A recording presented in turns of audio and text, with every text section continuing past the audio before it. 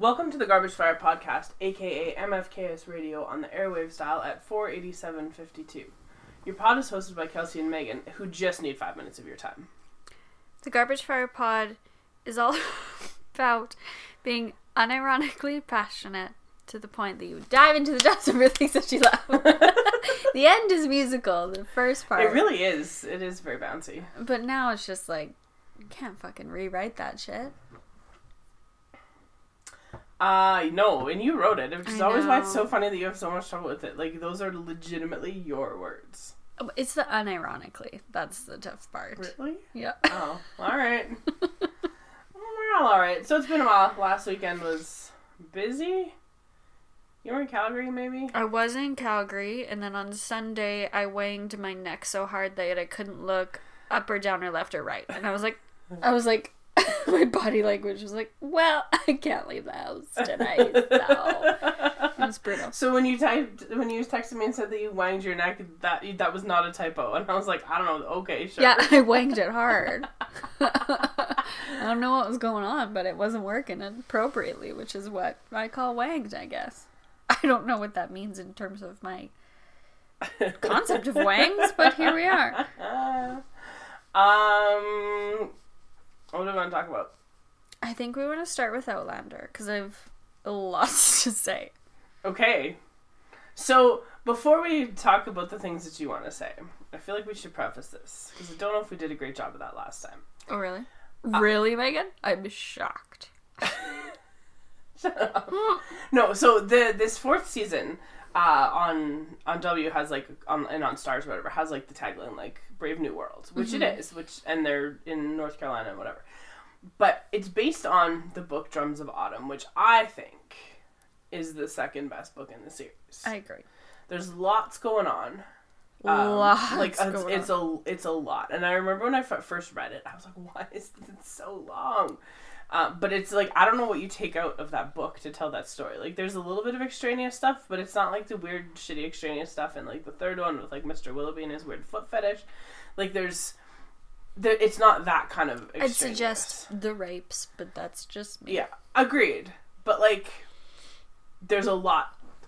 Those aren't just like isolated incidents. There's like, there's whole arcs that are dealing with that, and I really, really love this fourth book like a lot. And so far, like as we've talked about, the show just keeps getting better and better.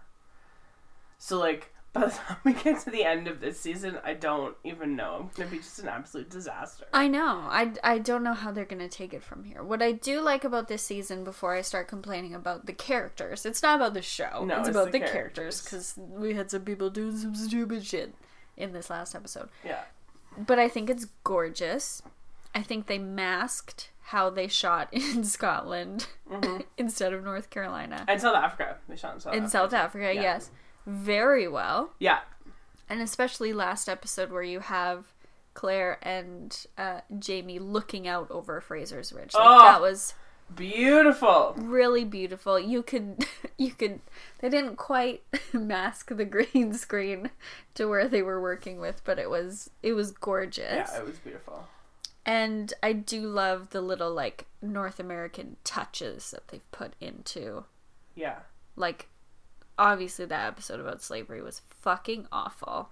Yes. And you and I watched it together, and I was just like, I hate this, I hate this, I hate this. Yeah. Oh my god, oh my god, oh my god. Yeah. But it adds a certain flavor to this season that the other books don't have. Yeah. Just like how the second book was in France. Yes. And that was, like, exciting and added something. Yeah, and they did really well with the costuming and sort of giving it that, like, that feel that it's a different place and it's a different context for these characters to exist. Yes. And so, like, I've been watching Bad Christmas movies. Of course, as you do. As I do. On W, and that's the network that the Outlander airs on.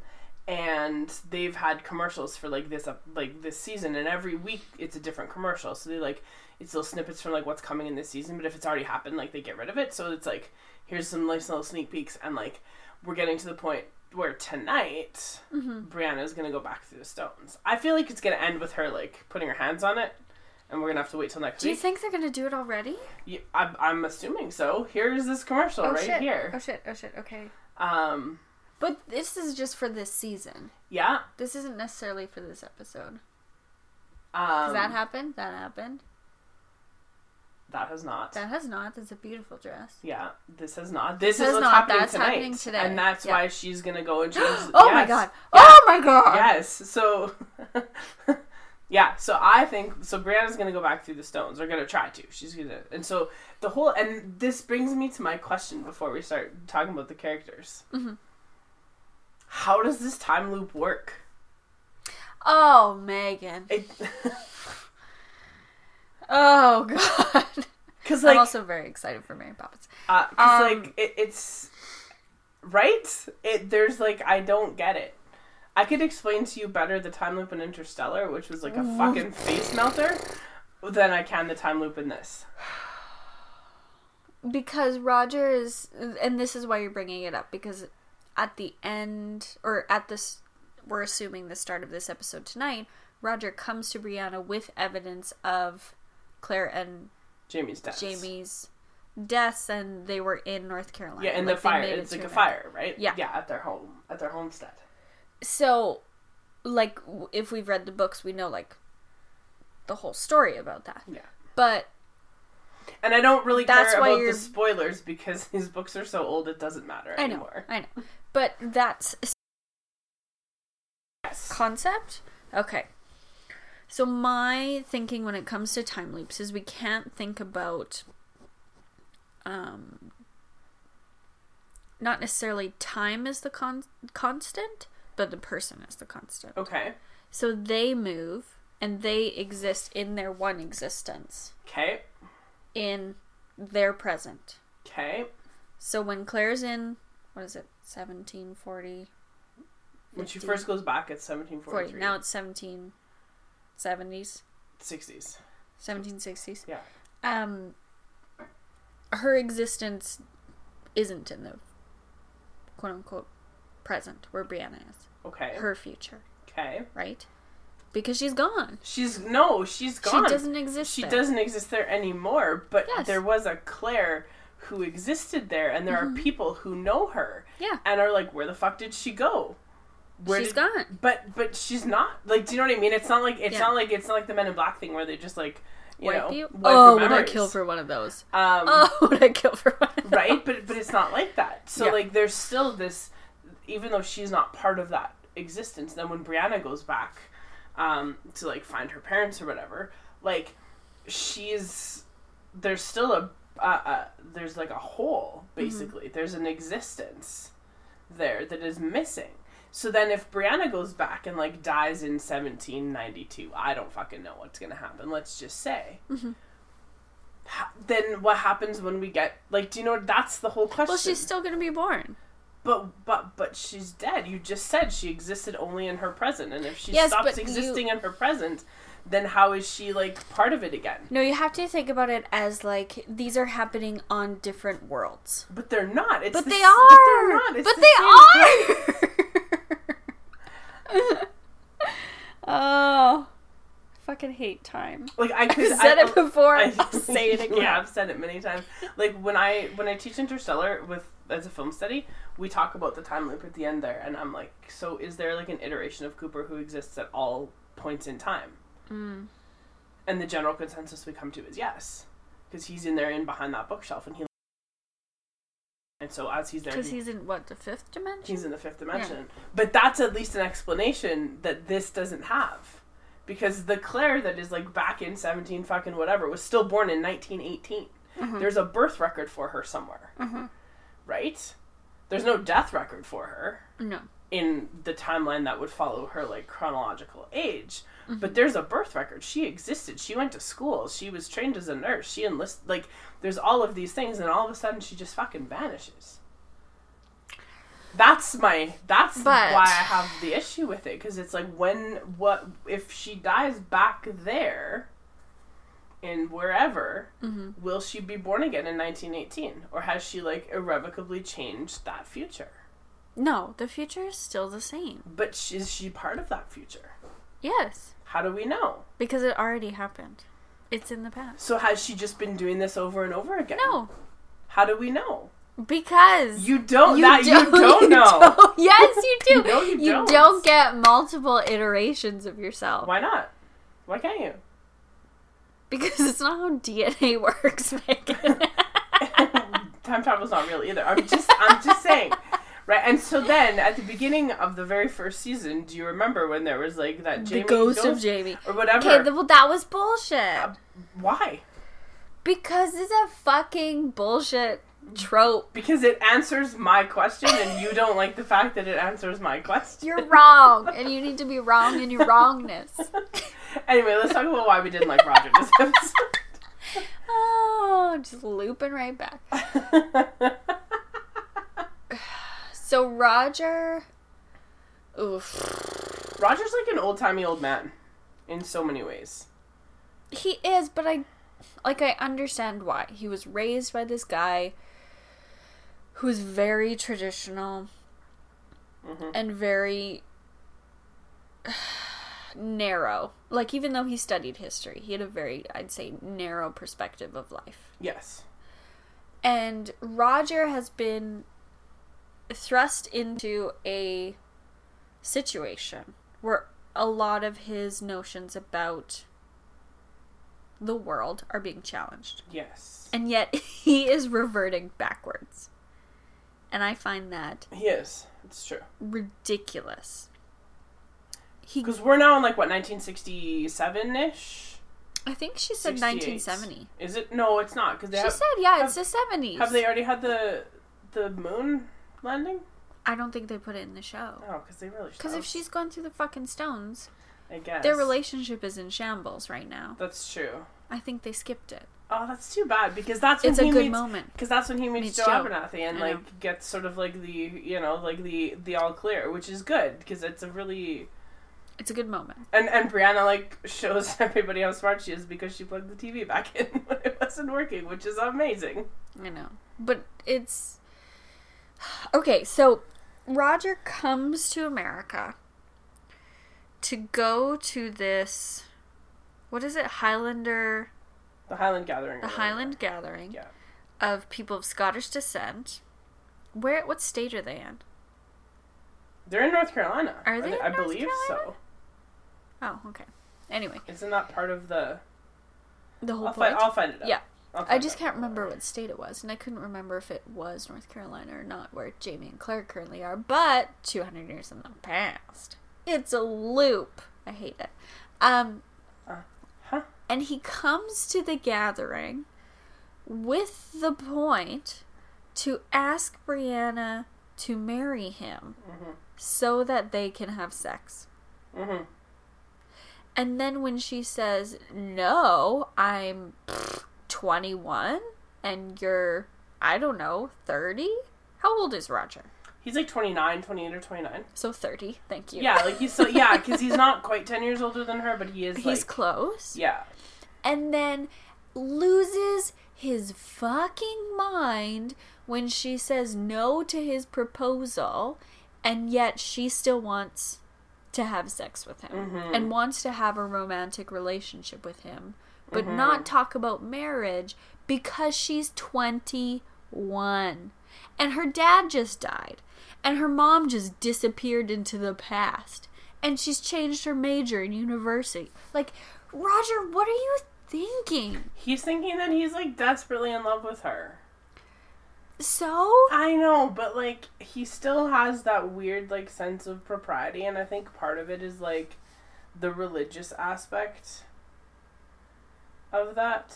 But it makes no sense. And she calls him on it, because she says, he's not a virgin.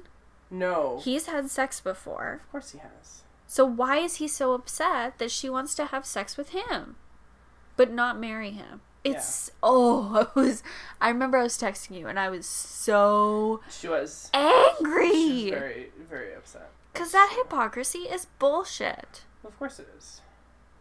And to essentially call Brianna a whore, because that's what she wants, because just like her mother, she is DTF. She really is. Which is great. Yeah. But then he shames her for it. He does.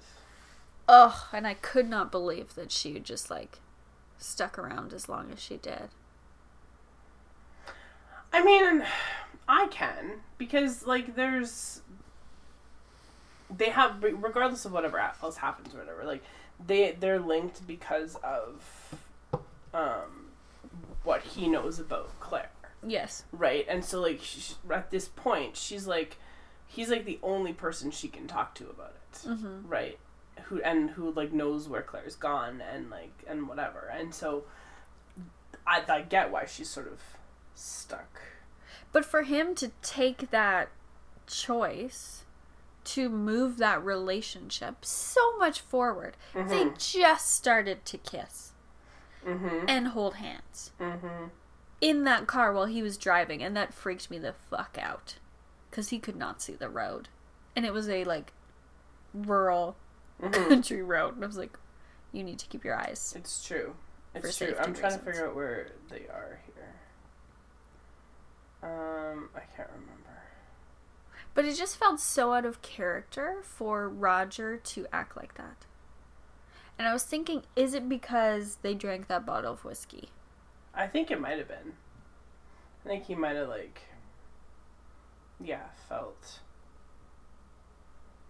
emboldened, maybe, to, like, because, okay, so the shit that happened last episode is, like, chapters 3, 4, and 5 of this book, right? So, like, I mean, It's a lot of stuff. They're still moving quite quickly. Only 3, 4, and 5? Yeah, like, the gathering stuff. Yeah. Where he's like, that's chapter 4. Oh, wow. I feel like we should be farther, because this book is huge. It's giant, yes.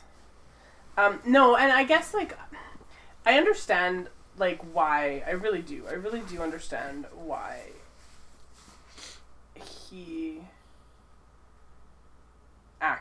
reacted the way that he did. Like, I get it, because but I also think that, like, I don't agree with it, but I think that he also feels, like, a sense of duty to, like, look after her as well in, like, kind of a bit of a paternalistic way, because, like, she's been abandoned for all intents and purposes. I guess. And again, he's the one person who knows the circumstances of that. Yes. And I think he probably mistakenly thought that, like, she would be more than happy to just, like... Call him daddy? Well, no, but, like, yes. Oh! I'm proud of that joke. That's good. That's real good. So in the book, this is July 1969 is when this takes place. Nice. Which is... You are the absolute fucking worst. I hate you. I love me. Oh, God. Yeah, so anyway. So that was bullshit. It was kind of bullshit. Roger was so rude to her, and I'm happy that she, like, left at the end, because she doesn't deserve to be treated like that at all. And I think they need some time to figure their own shit out, because obviously Roger's a little bit ahead of her in terms of what his life is. She's still going to university. He's mostly got his life figured out, even though he just sold his childhood home. Where's he living? I'm not sure. I can't remember where he lives. He's in chaos. Yeah. But I also took issue with Claire's little escapade that Why? she had. Oh, why so? Because I believe I texted to you, can Claire not be a damsel in distress for one fucking minute? It's true. And that drove me wild. But it was slightly redeemed because she essentially, like, saved herself. She didn't need Jamie. Mm-hmm. She didn't at all. But she needed the help of a ghost. She did. That was all fucking weird, man. That's not from the book, is it? I don't remember. I don't remember I feel like that. I need to reread it, to be honest. So, during a storm, Jamie and Claire trying to head into, like, the wilderness to find somewhere to live, I believe, question mark? Mm-hmm. What are they doing? They're looking for... Yeah, they're looking for a place to live. Yeah, that's exactly what they're doing. Okay, so... They're, like, looking for a place to build a homestead. Yes. Yeah. and there's a thunderstorm. And the thunder scares this very sensitive donkey, which has, like, all their shit on it, and Bolt. And Claire's like, don't worry, I got this. Takes off on her horse. Lightning fucking destroys a tree. Destroys that tree. I would have shit my pants. She falls off the horse and is knocked unconscious. And then wakes up, essentially, nighttime, pouring rain. Can't do anything, can't find anything. And she crawls into this, like, cave hole. I don't know. What would you call it? Yeah, she's, like, in a cave. But it's not, like, a big cave. Just, like, a little one. It's basically, like, she's underneath, like, tree roots that are, like, yeah, exposed. essentially. And she's just got, like, a little refuge from the storm. Yeah. And, of course, she just finds a skull. Of course she does. And what's in that skull? Oh, just silver molars. And fillings. Yeah. Something that's not going to happen till the future. Yep. Why? Why is this so frustrating to you? The likelihood of that happening. Of her just stumbling onto evidence of another person from the future. In the goddamn Carolina wilderness. Is absurd. Why? Isn't the suggestion that, like, this happens to more than... But that's the whole thing. Like, she found out that Geillis Duncan was, you know... Sure. But what point does that serve the story? Just to tell you that Brianna can also come? We know that. Geillis was there. Yeah, but it just as a reminder. Maybe just as a reminder that it's not, like, confined... You know what I mean? To Scotland? Yeah. But we also don't know that. Because Claire's in the Americas, but she didn't transfer from there. No, but maybe that's just an idea. Something to think about. I don't know. Why are you... It made me angry. But why? And then a ghost came... Of the skull, question mark? Yeah. But why would that person, who's clearly an indigenous person, who was scalped, have silver fillings? I'm not sure. That's what I don't fucking get. Maybe it wasn't that person. But it had the same scars from the scalping. Well, then I don't know. And then that's ghost stole her boots. And I was very upset about that. You were very upset about the ghost still. That's very true. That, like, the funny thing when we watch the same things and, like, she'll text me stuff, like, the things that I'm like, wait, what? Not just totally nonplussed by Kelsey. Another thing, she's like, the ghost stole her fucking boots. Like, what the fuck? And I'm like, I don't know what to tell you. And I was also like, this is an easy fix. Look for a ghost wearing boots. Like, that's all you have to do to narrow it down. That reminds me of in the movie Conspiracy Theory when Mel Gibson's character, when Jerry, like, bites Captain Picard's nose, whatever his character's name is, and he's like... It's Captain Picard. And he's like, look for a man with no nose. It's kind of the same. I love that movie. I really do too. It's really good. It's good, but it's terrible. It's not as terrible as you think it is. It's actually pretty good. I quite like it a lot. I do too. I haven't seen it for a long time. But I remember watching it and just be like, oh, this is dynamite. But that would have been when I was, like, younger and thought all movies are good because they're movies. That's true. That is so very exciting true. to watch a thing. That is very, very true. But... Okay, so what were you upset about for Outlander? Because I talked for a long time. I was annoyed that Claire was, like, in fucking trouble again. Mm-hmm. But, like, I'm annoyed with it in the same way that I'm annoyed with it when I read the books. It's like, what fucking else can happen to these two people? Yeah, for sure. Right? And so, like, and I think I would probably have been more annoyed had I never read the book. Mm-hmm. Like, because you know that shit's gonna go down before they're able to, like, build their house and... Yeah. Whatever, and, like, of course Stephen Bonnet's gonna make a return, and, you know, like, you know all of these things because you've, like, existed in the world where there's media to consume, so you're like, okay, clearly. Mm-hmm. But I always find sometimes that, like, and I found it more, this is gonna make it sound kind of shitty, but I found it more with the episode when they got to River Run, is that what it's called? Mm-hmm. Yeah. With, like, and, like, with all the slavery implications and stuff, like, there were parts of that were horrifying. Ugh, just the worst. Sometimes Claire's, like, moral indignation just needs to just fuck off and die. I know. And part of the problem, and I get where she's coming from, and, like, she's out of time, and, you know, but, like, she has to know. She has to know, and she can't be surprised. No, and if you're going to be surprised, you can't react all the time. Shocked. Yeah. And I agree. That's the one thing about Claire that, like, she's done this before. She's gone back in time. Yeah. And made bad choices because she expects her modern perspective to be the same perspective everyone holds. Yeah, and Jamie's very understanding, and she's lucky in that respect. Yes. But, like, not everybody would ever be that understanding. Mm-hmm. And, like, she's not going to tell everybody that she's from the fucking future. Because then they'd burn her because she's a witch. So there we go. Which they've tried to do once before. Yeah. But, like, yeah, and I mean, like, that episode, we didn't talk about that episode. No, because we watched it after we recorded. And it was really good. And it was really well done. But yeah, her, like, moral indignation about some stuff, I'm just like, I get it, but also, like, Jesus Christ, Claire. I know. Just let it go.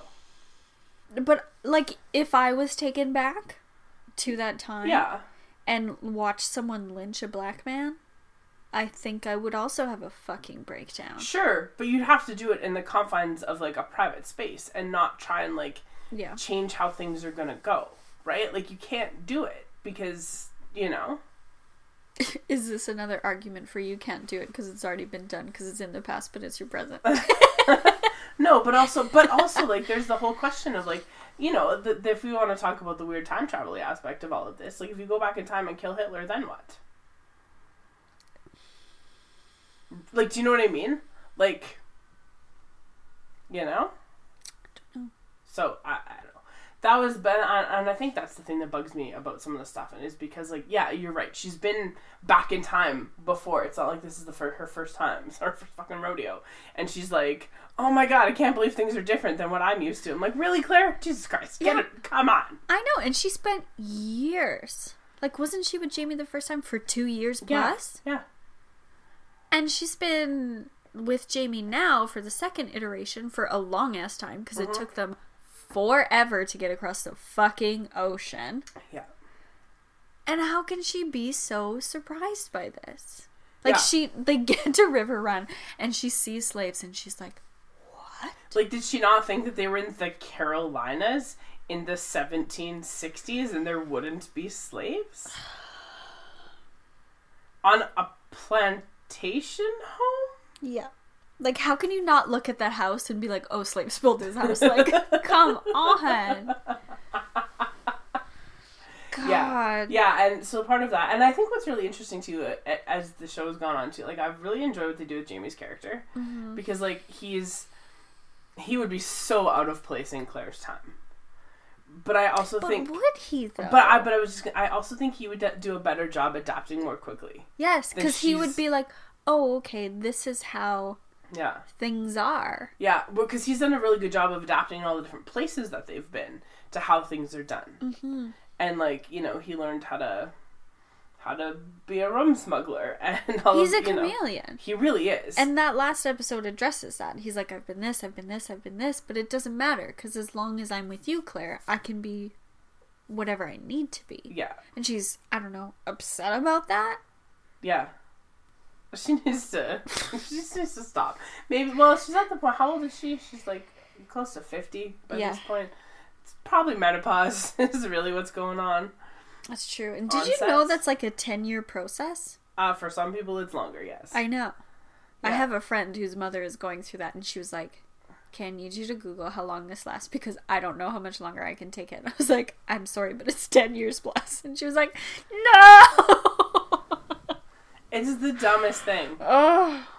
It's so dumb. It's so dumb. But yeah, I don't know. So I'm excited to see what happens. Something else I'm upset about with the show, though, is the casting of young Ian.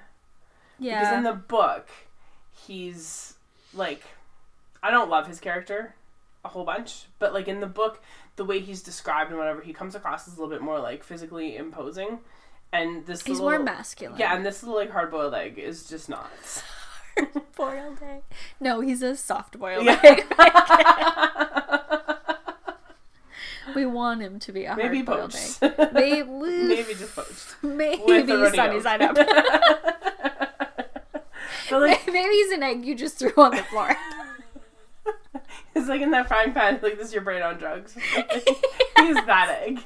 He's that egg. He's also, like, just constantly creating chaos, too, which... But Ian does that in the books, and that's totally fine. It's just that, like, when you see the description of Ian in the book versus, like, the description of Ian, like, because he ends up getting, like, the face tattoos and whatever, and, like, I just can't imagine... I can't imagine that on him. anyone. I can't imagine anyone being intimidated by this little peanut, because he really is just like a little peanut.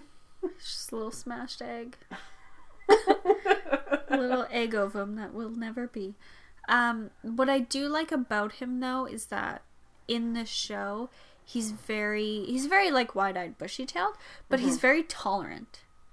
He's just like, he's trying to learn about native peoples. He's trying to understand them. He's learning from that, I don't know, wild man that they're with. I don't know who that guy is. But he's like, you can see how that will lead them to where he needs to go this season. Which I appreciate. He's not like intolerant. He's just like, he's trying to learn. He is, which is great that he is trying to learn. And which I find really interesting that, like, for whatever reason, he's the one who's, like, doing the best to, like, adapt. I mean, Jamie's doing fine, but, like, the between, like, him and Claire, right? Claire, who should have at least an understanding of sort of what's going on. You know, but, like, young Ian's just sort of like, oh, look, I found a dog. He's mine now. Like, it's just, and everything is just sort of copacetic with him, and I think that's good. Yeah. And he's like, yeah, he's chaos, but not in a bad way. True. I think he's chaos in a better way than Claire is chaos. Claire is chaos in very bad ways because she's just like... Where does she fit on the chaos spectrum? I think she's chaotic good. I do, because, like... True. The things that she does are informed by, like... A moral righteousness, but, like, yeah, she's just... It's got consequences. Yes. All the time. All of the time. Well, then maybe Ian is chaotic neutral. Yeah, maybe. Yeah, I think that's probably... Because he doesn't do it necessarily with a moral background, but it's also not with evil intent. No. He's just an unfertilized baby bird just to make his way. That's true.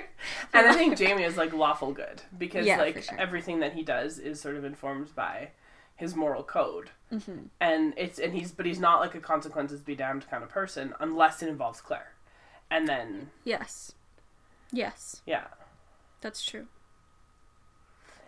And I remember thinking in reading the books, and I don't know if you've noticed this, but, like, in the show, he's less... Like, in the books, I kind of found him annoying every once in a while. Like, he was so, like, self-sacrificing. Like, and I was like, oh, for the love of God. But like, you don't need to do this right But now. in the show, they don't have him quite they so... tone him down. Which is kind of nice. But they tone him down in the way that it's not him, like, sacrificing himself for Claire. It's him, like, making choices for the both of them. Yes. To be together and, like, to have this life. Yes. That they've been talking about. The amount of times where she said, I just want to make a life with you. In the last 3 episodes. I don't know, 400 times. Haven't you made a life with him? Yeah. It's Isn't maybe that what not you're like doing? a quiet, calm one, but, like, you're with him. You abandoned your daughter to go back and be with him. Like, are you not making a life with him? Yeah. I mean, I would have abandoned my daughter for Jamie Fraser too, but that's entirely beside the point. Oh. Wouldn't you have? Let's get into this. Wouldn't you have? Oh, we can get into it. I'll talk about that for an hour, but all of the reasons why. Oh, God. Like, Jamie Fraser ruined her for everybody else who ever existed. It's true. And, like, that's not even talking about outside the bedroom. No. Oh, God. It's such a horny show. I fucking love it. It really is. I love it. I was talking the night after the premiere of this season was the 5th of November. And so I texted a couple of guys from work and I was like, I'm really disappointed that you guys didn't show V for Vendetta today because of, like, you know, the gunpowder plot, and that's the day. And one of the guys was like, he's like, I thought about it, but we did it. He's like, I actually did it last week. And one of the other guys was like, I've never seen that. And I was like, Jesus Christ.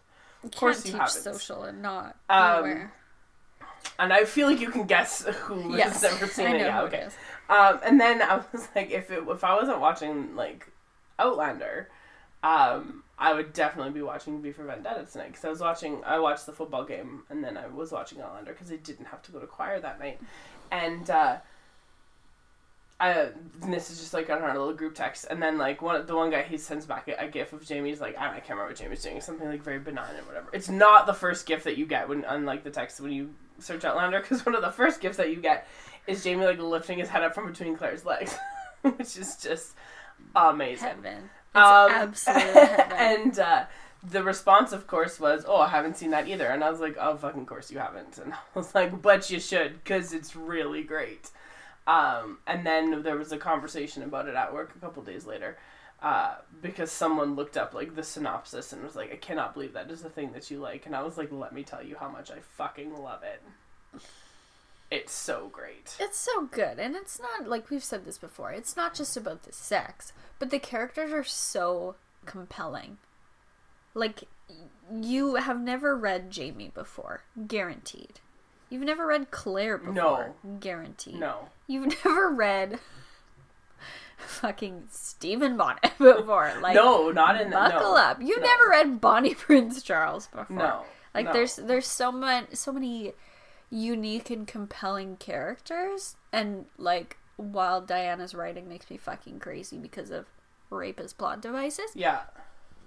It's still such a compelling story. Yeah. At some point in time, the story has to end. And I hope it's soon. Because, like, 8 books is a lot. Yeah. It's too long. Yeah, like, they could have finished after 4 and just been done with it. Just the way the 4 ended, the 4th book ended, they could have just been done. I think they're doing 4 and 5. Okay. Are they not? Yeah, Because I thought when they were renewed in season 3, it was for 3 more seasons. Maybe it was. Oh my gosh. I mean, it's good, and I'm glad. Mm-hmm. It's wonderful, but, like, also... The other thing I think is really funny about the show is, like, they did a really great job of aging Claire up and aging Jamie up, like, for season 3, and now they're just like, meh, here's some gray in your hair. They just abandoned it. They just don't care. And that's, like, it's where fine. are his spectacles? Yeah, who cares? It doesn't matter. Because that, like, having him lift up those spectacles in the reunion episode was so hilarious. It was great. It was really great. But, like, she had like, more defined lines in her face and, like, you know... But, I mean, she still has a little bit of gray hair. It's just, like, in the front. Yeah, which is fine. But it's just, they've just, like, given up all pretense whatsoever. They're just like, it's okay. No, they're still 30 and hot. It's no big deal. Yeah. Because, like, last season when they were all tan and shit, I was like, god damn. Like, both of them. I know. And Claire looked wonderful in her 60s hair. Oh, yeah. And makeup and clothes. Like, it was such a subtle way to age her up. Yeah. Making her a bit more boxy. Yeah. But now it's just, like, back to corsets and that's fine. skirts. It's all good. And pantaloons. And pantaloons. Coming up. That is pantaloons. True. That's true. Do you remember the first time Jamie wore pants? And we were like, oh, Jamie's in pants. He's not in a kilt. It's true. I know. So man alive. Do you have any more Outlander things to talk about? Where are Fergus and Marcelly? I'm not sure. Okay. Asked and answered. Did they go to River Run? I don't think so. No, okay, then I'm not sure what they did. They're somewhere. Charleston? Yeah, probably. We'll find out. Raleigh. No, they're in Raleigh, North Carolina. Not South Carolina. I've been to Raleigh. Sorry about that. Thank you for your thoughts and prayers. Just thoughts. No prayers. There's no prayers going on. There's no prayers. In this world. And the thoughts are like, oh, bless your heart. Yeah, pretty much, yeah. Oh, you spent a week in North Carolina. What a terrible thing to do. I was watching The Last Kingdom, because season 3 is on Netflix. Mm-hmm. And I mentioned it on Twitter, and people were like, oh yeah, it's so good. I was like, yeah, the books are really good too. And people were like, it's based on books? And I'm like, does no one read the title cards of shows? But anyway. Yeah, because we'll say, based on the books by. And this season is 10 episodes instead of only 8, which is very exciting. Yeah. So does that mean they're stretching it out? No, they're still doing like 2 books per season. Okay. There's getting a little bit more meat in the stories now, so they have to like stretch it out. So I watched the first 3 of season 3. I had to stop because I would have just watched them all last weekend, but I was like, oh, I don't have time for this. And your self-restraint is admirable. Yeah, because it's great. I still need to... That's what I'll do this week. It's so good. And so I've been enjoying, like, some of the conflicts that they've brought forth, because it's set in, like, the 9th century, and it's, like, the Saxons and the Danes and the English, before England is actually like unified as England. And so there's like Wessex and Northumbria, and they're trying to like unify these kingdoms, and it's just like, it's so great. It's so, so good. And the thing that like exists in the books that doesn't exist in the show, and I think this is just a very common thing, it's like there's just that little bit extra layer of detail. Like Uhtred, the main character, he's Uhtred? also, yeah, Like putrid? it's Uhtred. Oh, okay. Uhtred, yes. He's also always down to fuck, which like is not a terrible thing. So we'll just like leave it at that. But his sword in the book is called Serpent Breath, and that's because he's Danish, right? And like so there's this like sort of Viking lore. I thought that it. was some sort of... No. Okay. It's his actual sword that he uses to kill people. Got it. Yeah, but he calls it Serpent Breath, and so like and I like that there's some of those details that are in the book, and I was like, how hard would it have been for them to mention it like a couple times? Yeah. Right, because his sword, like, he loses it all the time in battle or whatever, and and then he ends up getting it back. Like, it'll be like... Same, though. Like, he'll be fighting or whatever, and they'll have to, like, make a hasty retreat of some kind, and he has to, like, leave it behind. Yeah. And then eventually it finds its way back to him, so it's, like, almost a character on its own, which is kind of cool. That is hilarious. It's kind of cool. I would love an episode told from the sword's perspective. Oh Just, like, my laying in the dirt. God. It's like, and what's up? it's like internal monologue is like Danny DeVito. Or Liam Neeson, I think, in this case would work. What? It's funnier if it's Danny DeVito. But yeah, so it's a really good show, like, and it's really well made, and its production value is really high, and it was a BBC production for season 1 and possibly season 2, but now it's strictly Netflix. Okay. And I love it. Like, it's so great, and there's 11 books, so I'm just like, there's You got so much to come. so much more. So like by the end of the season, we'll be halfway through the series. And then there's going to be a 12th book, because I just read the 11th one, and, like, it's not over yet. So there's going to for sure be a 12th one. And if they just keep making, like, 2 books per season, 10 or so episodes, like, it doesn't have to be a long, drawn-out... No. Whatever. It's so good, though. It's very violent and very bloody. Ooh. I don't know if I'll like that, though. Because, like, Outlaw King was, like... Bleh. But there's lots of other stuff, too. It's just... But it's, like, contextual, right? Like, they're trying to tell the story of, like... What's the ratio between the blood and the guts and the boning? There's less boning than there is blood and guts, for sure. But the boning's all really great. So, like, it's worth watching. And there's lots of, like, political intrigue, too. It's not just, like...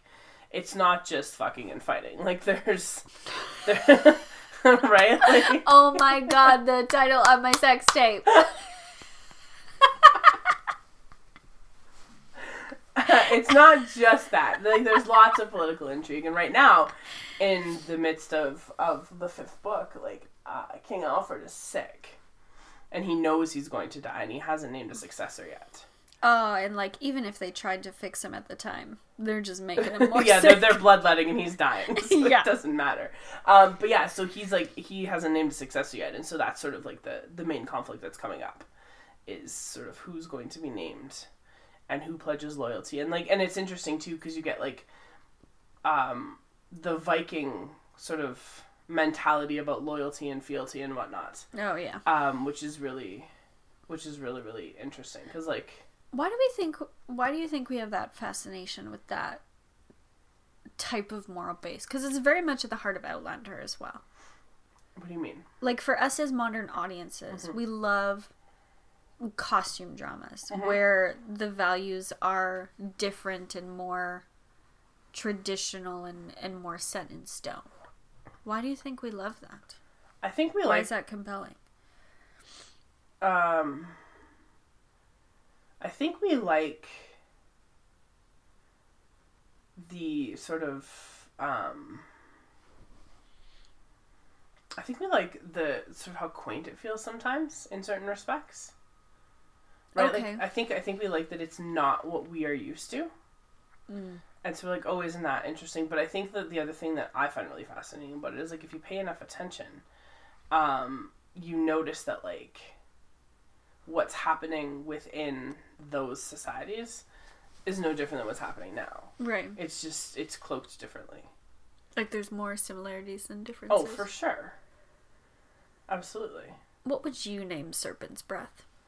That's a good question. I'm not sure. I can't remember why he names it that. There's a reason for it. Like, there's... It's such almost a like, good name. It's almost like a... into it, and so Okay. there's a reason that he calls it Serpent Brook. So it's like your first pet and the And street that you were born on. Something like that, yeah. Oh, Jesus. Yeah, so it's... Yeah, there's some kind of Viking naming custom that goes into it, and it's in the first book. But if you haven't, like, read it or watched the show, you should watch the show. It's really good, but the books are phenomenal. Mm-hmm. And it starts with The Last Kingdom, and then I think it's The Pale Horseman, and then I can't remember the order that they go in. But they're worth reading, I think. What's the series called as a whole? Does it have, like, a name? The Saxon Chronicles, I think. Oh, okay. Yeah. It's such a lame name. But that's what it is. I don't know It sounds very YA. The Saxon Chronicles. Yeah, I don't know if he intended it to be, like, as long of a series as it's turned into, or if it just sort of, you know... But what the nice thing about it is it's not like, say, Harry Potter, where the first 3 books were like 150 pages, and then all of a sudden it's like 9,000 pages long. Like, they're all kind of the same length. You're like, bam, bam, bam, bam. Oh, God. Yeah, like, they're all kind of the same length. They're not, there's nothing...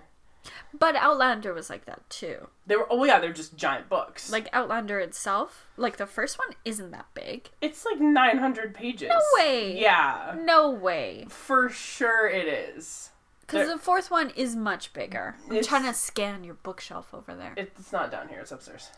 Sucks to suck. Okay, here, on my Kindle app, Yeah. there are 19,749 locations in Drums of Autumn. I don't know how but that's... Oh, that's like pages. Okay, but 19,749. Yeah. And in Outlander, I hope it's downloaded so I don't have to wait for it. So 19,000 compared to... Where? Oh, Here's some elevator music. No, it's definitely not downloaded. God damn it, give it a minute. No, Outlander was pretty, because I read it in like no time at all, but it's still a pretty big book. I don't think it is. It's like 800 pages long. No way. Yeah, for sure. No way. I think the paperback, like the pocket paperback, max 400. No. Max. Absolutely not. I read it in 7 hours. If it was only 400 pages, I would have read it in like 3.5. You are Sticking to it. incorrect. And that's how Sue sees it. Oh man, she was so great. I know. I missed that show for her and her alone. Oh, why is it not locations? It's got pages now. God damn it. That's not helpful. I feel like this is Googleable. If we were at my house, we could say, hey, Google, how many pages is It's true. Oh, that's not what I want to do. No, Outlander's bigger than what you're saying it is. I'm going to Google them again. This is very exciting for our listeners. Readers. Yeah, they love it. Outlander page I typed Outlander very wrong. 640 Outlander page count. Yeah, and Drums of Autumn 880. So it's not that much bigger. 200. Yeah, it's not like fucking... Oh my god, A Breath of Snow and Ashes is 1200. Yeah, it's stupid. It's not like... It's fine, not, we're both wrong. It's not like it went from like whatever Prisoner of Azkaban with like 150 pages to all of a sudden whatever the next one is. It's like, oh, here's 19 novels in one. Yeah, God. Right? And so like at least... And like I still love the fact that when she wrote those books, she was like, I'm just going to see if I can write a novel. And then she writes this like... And she's a billionaire. No, not J.K. Rowling. Who cares about her? Nobody. No, Diana Gabaldon was just like, I'm gonna see if I can write a novel. And then she did. And look what it turned into. Just like that one time I was like, I'm gonna write a parody song of Dear Theodore. And look at what entered our world. But yeah, so you should watch Lost Kingdom. And you should also read it, because it's great. Mm-hmm. It's super great. Okay. And they're like, all of his stuff is good, I think. I've read all of his books. Except for all the short books, because there's too many of those. Oh. I don't understand how writers can be that prolific. I don't get it either. I went to a coffee shop yesterday to work on a writing project, and I might have written about 150 words in like half an hour. Mm-hmm. And I was like, yeah, I don't have time for this right now. It's tough. Yeah. Do we have anything else we want to talk about? I'd like to take like 2 minutes. Yeah. Just to talk about The Quiet Place. Okay. Because I did watch it last night. Go for it. But I don't want to over talk it. Okay. So maybe I'm going to set a phone on my or set a timer on my phone. Okay. For just 2 minutes. Okay. Sounds good. And then we'll get into, like, other stuff. Because there's a lot of nonsense right now. It's so a lot of nonsense. Timer... It's a lot of nonsense right now. It's a lot of nonsense literally all the time. Okay, you ready? I'm very ready for this. 2 minutes. Go.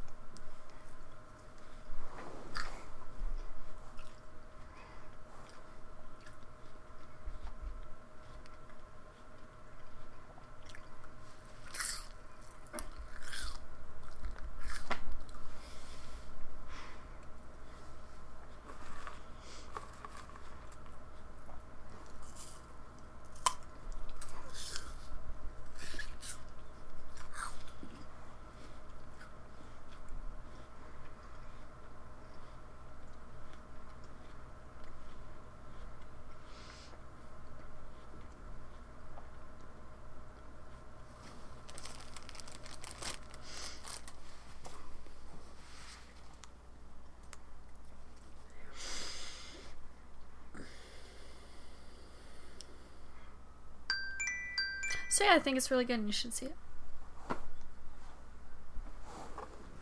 Yeah, I haven't watched it yet. So what's going on in sports? Well, the Oilers fired their head coach. Oh, yeah. I forgot about that. The Oilers fired Todd McClellan last week, Tuesday maybe? Monday? I don't know. Whatever day they played the Sharks. Which, like, nice. That was nice on their part, because, like, I'm pretty sure that Todd McClellan's family still lives in San Jose. Oh, so, like, really? they fired him once they got to San Jose, so he was, like, already at home. Oh, it was in San Jose. Yeah, oh. so that was nice of them. Real considerate. Yeah, super nice. And then they won their first game with Hitchcock behind the bench, and then promptly lost their next game. So, you know, back to normal. But what's interesting is, like, what I find interesting anyway, is how, like, Hitchcock talks about the team a little bit differently. Like, they recalled Yessi from Bakersfield, and he's like, no, he needs to develop in the NHL, not the AHL. Like, he needs to be up here. And so we'll kind of see sort of what happens, but, like, as far as I'm concerned, this is, like, Peter Chiarelli's last-ditch effort to, like, not get fired mid-season. Do you think a Hitch is one of those dudes that won't necessarily toe the party line? Like, he'll just be like, no, fuck this. This is what's gonna happen? Yes. Okay. I think so. Well, I think he's got the cachet to do it as well. Like, I think that's the important part, is that, like, he does have the cachet to do it. And I think, like, he was hired. I willingly read an article by Mark Spector the other day. Are you ill? It was about this hiring specifically, and apparently when the Oilers were sort of looking at people to maybe replace Todd McClellan, Hitchcock was one of the only people that they talked to who was willing to just come in for, like, until the end of the season. Oh, so he's not without a promise of more necessarily, whereas I think, like, a guy like Joel Quenneville, for example, would have wanted more than just a season. But, like, everyone's like, why wouldn't they hire Quenneville? And I was like, if you were Joel Quenneville, would you give up doing shot skis in the parking lot at a Bears football game to come and coach the fucking Oilers? No. And you've lived in Chicago for so long. And so I think that part of it is interesting to me, that, like, he was willing to just commit until the end of the season. Because that's not something you'd find normally. Right? And so, like, if he's willing to just be here until then, and maybe there is an extension, who knows what's going to happen, but, like, if that's the plan right now, I think it's some stabilizing something like I actually watched their game against the Sharks because I was curious to see sort of how it was going to go, and I didn't have to get up to go to the pool in the morning, so I was like, okay, I can stay up till 11:30 and watch this dumb hockey game. Yeah. And before the game started, him and Glenn Gulletson were like on the bench and they were like laughing and joking, and there was like smiles, and it was very strange. It was like a very odd atmosphere. Whoa. Yeah, so like I'm not sure if that's the solution, but it might be. Because it was very clear that McLellan had, like, lost the room. And that's, like, a shitty phrase, but he had. Like, it's very clear that he had, I find it so interesting, too, that we hadn't talked about sports for a while, but how quite a few players had said that they weren't spoken to by coaches. Mm-hmm. Like, Iiro Pakarinen said that in an interview. Now he's in the KHL, like, in a Finnish interview, and Taylor Hall had said that. And people, of course, like, took his comments the wrong way. It was like, oh, he never talked to his coach. But I think now what we're finding out is, like, the coach never talked to him. But it seems like there's something rotten in the organization. What? And it's clear that it's not just at the top. Like, we've been like, this is, like, incompetent men. Like, once an Oiler, always an Oiler. Who the fuck cares? Get the best person for the job. Like, all of that nepotism bullshit is even squeaking down to the assistants, to the head coach. Like, yeah, how can you go through your coaching career and be an NHL coach and not have talk with your players? Yeah, like, that's bizarre. Yeah, something's rotten in Denmark, my man. Well, and I think the other thing too about the Oilers that's like really me, one of the many things. I like that my TV tells me that my. I know. I just noticed that. That's but like wild. it also says that there's 40% left on the battery, so like it's not really that low. So what? Oh, the Oilers played tonight. I have to write a pregame. It just dawned on me. Shit. I think the other thing that I find really interesting about the Oilers is that like they're so hit and miss with everything. Like it's not just like their play on the ice. Like everything, all the decisions that they make are just like you know. Either the best thing in the world or like legitimately the worst thing ever, and it's always on the extremes. Doesn't seem to be any like in between anything. Yeah. But I'm not sure what's gonna happen with Hitchcock as the coach. I feel like they'll probably play about 500 hockey, maybe a little bit above. But the easiest fix in a season like this and at this point in the season is to fire the coach. Yeah. You can't trade everybody. No. Right. So. If you're gonna make a change, you have to make a coaching change. Would you like to know my theory? Yes. Okay. So. Is it a conspiracy theory? Well, it's a once in a always another theory, so kind of. Okay, gotcha. So I don't think Hitchcock will be back as the coach. Oh no, I know your theory. You talked about it last episode. And they're gonna clean house. Yeah. And Peter Chiarelli will not be the general manager anymore. And somehow, miraculously, Kelly Buchberger is gonna be that Oilers head coach. I mentioned it at work. The guys at work were like, no! And I was like, you just wait. It's like, I'm pretty good at calling these things. Yeah. I'm also surprised that somehow they haven't traded Ryan Nugent-Hopkins yet. Like, I'm very shocked. Although, Hitchcock did say, and they probably won't now, because Hitchcock said earlier this week that he thinks that Nuge can drive his own line. Of course he can! Which we all knew that. Anyway. Damn it. Yeah. It's... what's in the water. The like, problem, really. too, with, like, the NHL, it's just actually, it's the same with all of the sports, all of the professional sports. The NBA maybe has less of a problem with it, because they're a little bit more willing to, like, think outside the box for, like, staffing choices and stuff every once in a while. But, like, the problem in the NFL and the NBA, or not the NBA, and MLB and the NHL, is that it's just, like, a big old circle jerk. Like, it's just the same... It's the same people all the time. And, like, the CFL is probably the worst for it. Because, like, you get fired as a coach somewhere and, like, some other team fires a coach, then you just switch jobs because there's nobody else apparently qualified to coach. Like, how the Calgary Dinos football head coach doesn't have a CFL job to me is bizarre. Right. They're, like, the best team in the fucking country year after year after year after year. No, that's Western. But... and also Laval. On the west side. Yeah, in Western Canada, for sure. But, like, Western was undefeated. Until yesterday, Western hadn't lost a game in, like, 2.5 years. But how does that guy not have a fucking job, right? Yeah. Like, it's bizarre to me. Speaking of coaching, Cleveland Browns need a head coach. And there was some discussion. Somebody made something up, basically, and said that the Browns were going to interview Condoleezza Rice for their head coaching position. And she's, like, a big Browns fan. And, like, she's, like, unapologetically a Browns fan. And I feel very sorry for her for that. And she, of course, then had to weigh in on this and be like, They haven't asked me. They haven't asked me, and I'm not qualified and whatever. But she mentioned that there are other women who are, like... Yes. And so, like, and I'm glad she said the thing, because there are women who are working their way up in the ranks of coaching. But at the same time, here's my question to you. Uh-oh. Could Condoleezza Rice, a football fan, coach the Cleveland Browns to better than a 1-31 record over 2 seasons with Baker Mayfield as their quarterback? And I believe the answer is yes. Here's what my thought is, and I've been thinking about this a lot, especially when we're thinking about hockey coaches, and I was also thinking about this NBA coaches, because I don't think Luke Walton does a fucking thing on the bench of the Lakers. No. Do you really need a coach in hockey? What do you need the coach for? You need, like, in minor hockey, yeah. Sure. But there But comes not a in point, the NHL. There comes a point, my dad and I talk about this every once in a while, there comes a point with professional athletes that, like, they have been told, they know what to do. They know what to do. I get it if you're, like, drawing up plays and stuff. Sure, you need someone maybe to, like, mastermind some of those things, and, like, in the NFL, you probably need someone to, like, coordinate all the different parts. There's way too many Sure. people in the NFL to not have leadership staff. But, like, does Steve Kerr do anything in Golden State? I think Steve Kerr is actually a very good coach. But He has a lot of talent. But I think he's a very how good coach. how much of their success is just, like, pure talent, I don't know. right? And that's... But he was somewhere before he was in Golden State, wasn't he? I don't know. And I'm not taking away anything, like, that. But I'm just saying, like, how much does he actually do? And yeah, how much does Luke Walton do in LA? Oh, Luke Walton does literally nothing. Like, literally nothing. So, like, there comes a point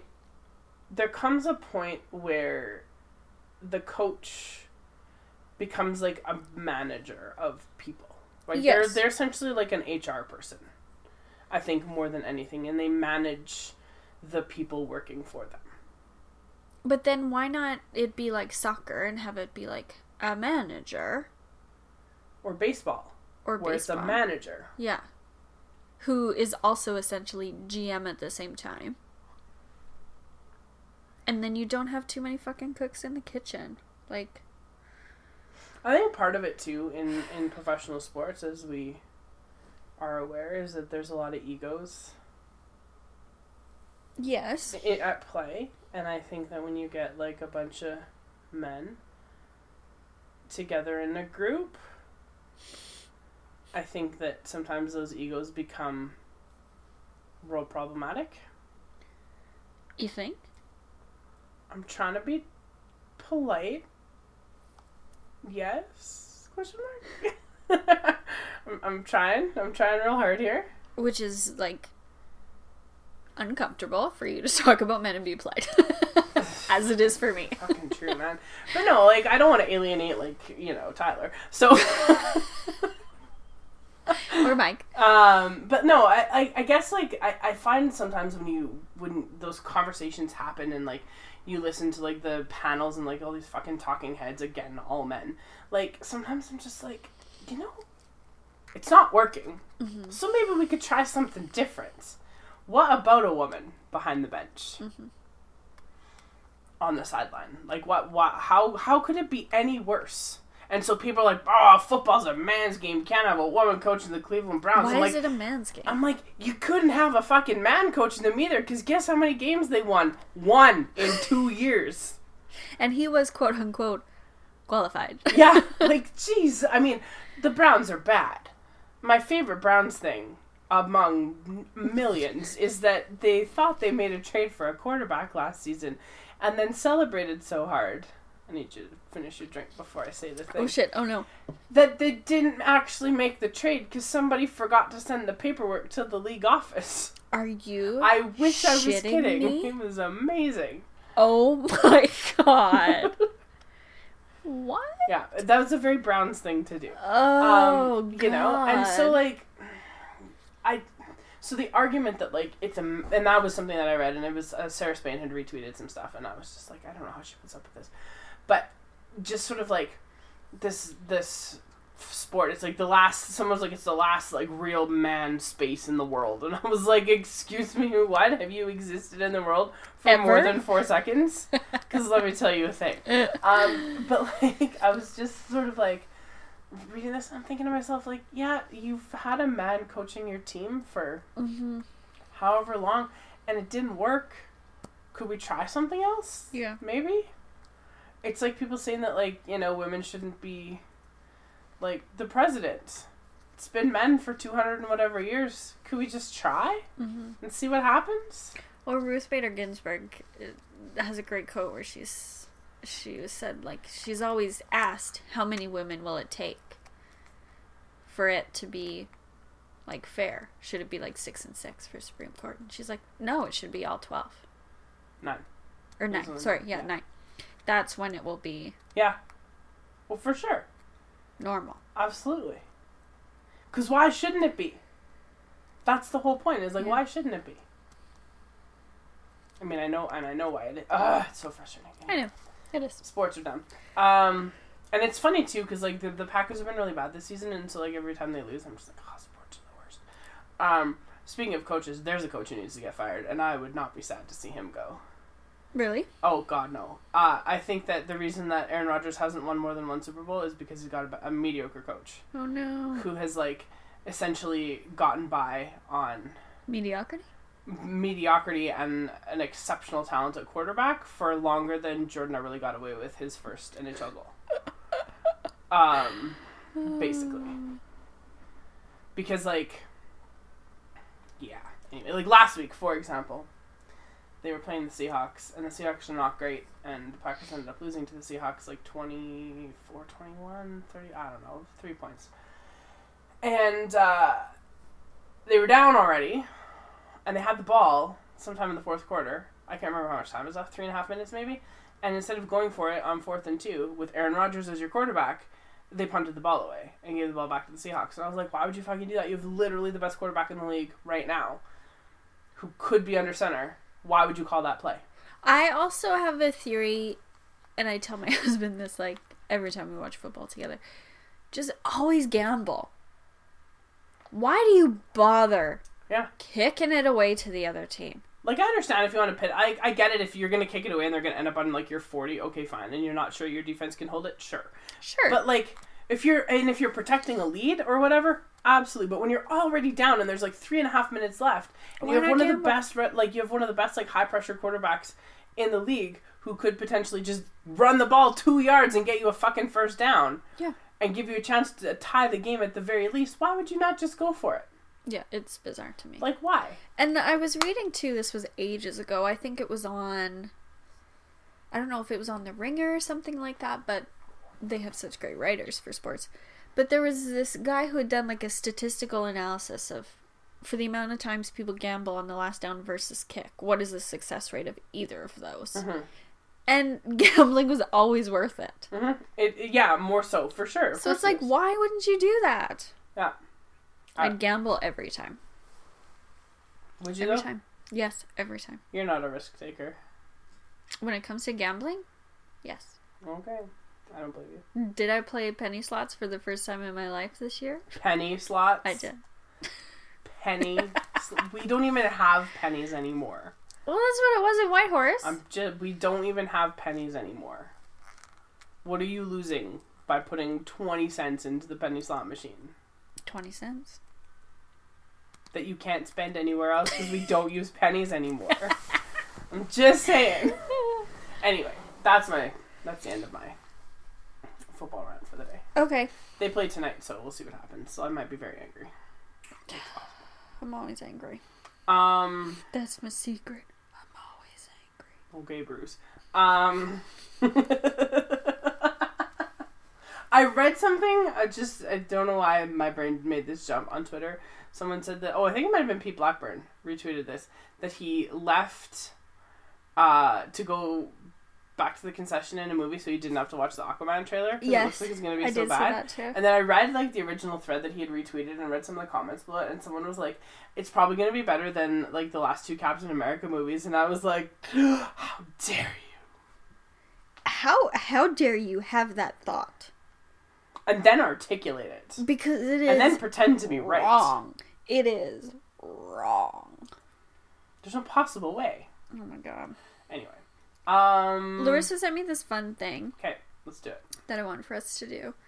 And it's a little, like, quiz. So it's the stripper name generator. Okay. So I'll ask you some questions and we'll do you first. I don't like this. No, I just took, like, a little test of it and it's fun. It's not like, what's your first pet and what was the street or a barn? It's not that. So which generation do you belong to? I just don't know the year that you were born. 1983. 83? Okay, so you're Generation X. So that's your first selection. Okay. And I'm going next. And the second question is, what do you currently do in life? So your options are, good question, I'm still trying to figure that out. I work in an office. I do not work in an office. Full-time student or traveler. Like, technically I don't work in an office, but also I'm still trying to figure it out. But let's go with I don't work in an office. Okay. So that's our second selection. What is your deepest desire? Inner and outer peace, a compassionate world, personal growth, finding true love, or understanding other people? Oh, those all sound awful. Can you say them again? Not understanding other people, because I don't care. Inner and outer peace. Okay. I don't know really what that means. A compassionate world, personal growth, or finding true love.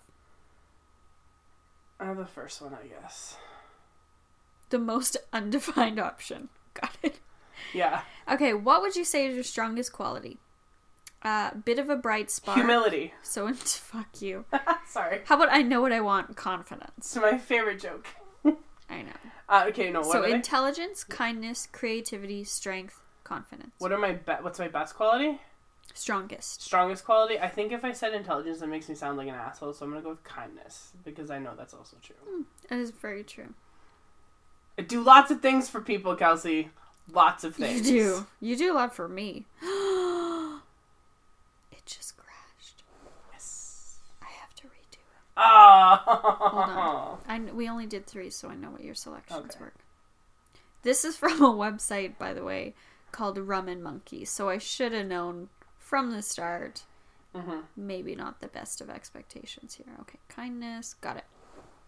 Okay, what role do you play in your friendships? I like to make my friends laugh. They come to me for advice. The peacemaker. Offer support where I can, or I'm usually the one to help them fix things. Okay, say those again. Like to make them laugh. Okay. They always come to me for advice. Peacemaker. Offering support when I can. Usually the fixer. All of the above? Gotta pick one. I don't know. I would say they come to you for advice. Sure, let's go with that. Because I think that's very true. But it's true, but also, like, I do... Yeah, no, let's just go with that. It's fine. I love this one because it's just been my life lately. How often do you work out? First one is work out. Are you serious right now? Every day. Getting out of bed is enough of a workout for me. Yes, that one. Exactly. That's what I knew it would be. We're going to choose that one for you. Why did you take this test? Because Kelsey made me. So none of the above. That's going to be your selection. Okay. What do you dream about when you sleep? Drowning, fighting or running away from war, flying, animals, or people in relationships?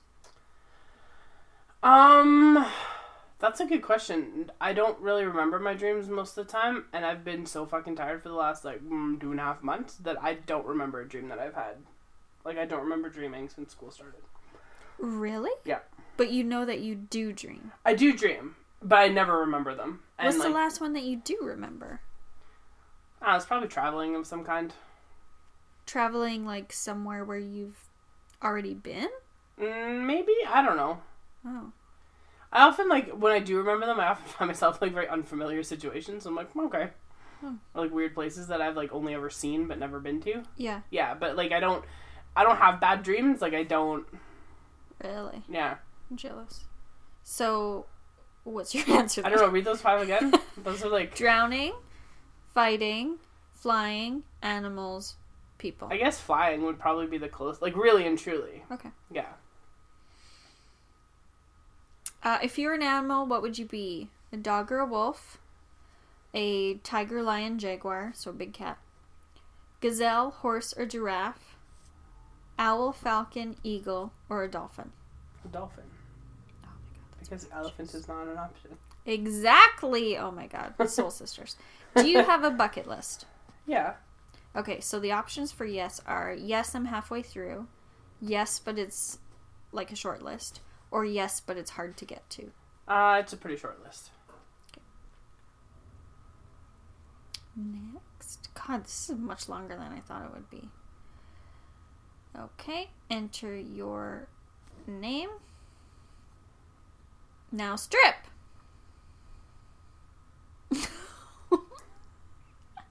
Your name is Dementia Baby. Love it. It's fantastic. That is amazing. What does that even mean? Dementia Baby. I don't know, but we're going to do this for you, so. It's going to crash like 8 times, so try to remember my answers as we go through. Okay. It did it 3 times while we were talking. Hence my, what was your last dream about question? Yeah, like, that's really funny because I honestly, like, don't remember my dreams. Like, I don't. And I've been so tired that, yeah. You're a millennial. I am. Dirty, sexy millennial. There's your name. And just cancel the quiz. What the hell? It crashed on the first one. Oh, great. I got... I know the answer for this one. What do you currently do in life? Yeah. Good question. I'm still trying to figure it out. Right? That is yours. That's it. What is your deepest desire? Inner and outer peace, a compassionate world, personal growth, finding true love, or understanding other people? I really hope your answer is finding true love. You know, 3rd time's a charm. 3rd time? There's a story there. It's a cautious plan, I guess. Huh? I would say... Wait, what's the middle 3? Compassionate world, personal growth, and finding true love. The last one. People in relationships. Okay, I was like, Not finding true love. I feel like this is going to turn into something we did not intend. What would you say is your strongest quality? Intelligence, kindness, creativity, strength, or competence? Oh, God. There's no none of the above for this one, is there? Nope. Okay, you have to do this one for me, because I did it for you. Okay, I'm going to say intelligence. Okay. Yeah. Okay. I disagree, but okay. I can't believe your name was Dementia Baby. That is... That's pretty good. What role do you play in your friendships? I like to make my friends laugh. They always come to me for advice. I tend to be the peacemaker. I offer support where I can. I am usually the one to help them fix things. I'd say either the first one or the 4th one. You like to make them laugh, or you offer support where you can? You pick. I like to make them laugh.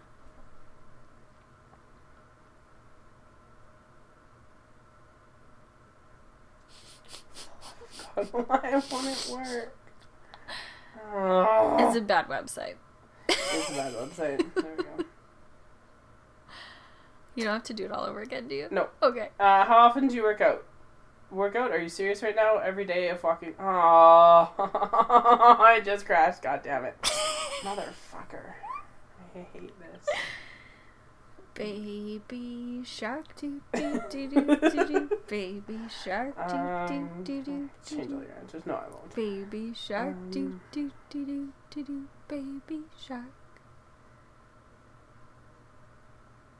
Okay, how often do you work out? Workout? Are you serious right now? Every day, if walking to the shops counts as working out. Getting out of bed is enough of a workout for me. The people at the gym know me by name, or fitness is life. People at the... Or walking is enough. Okay. Whatever the fuck that one is.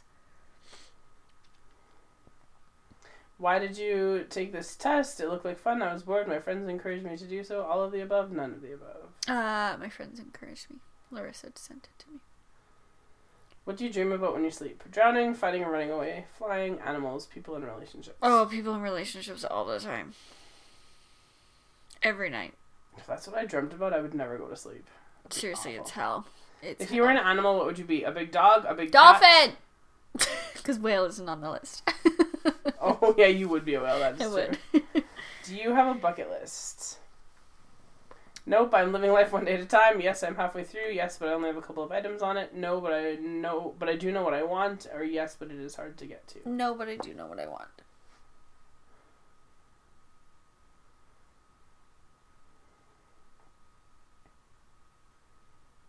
And I think it's like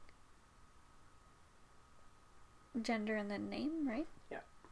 Oh, what's it gonna be? That's not how you spell your name.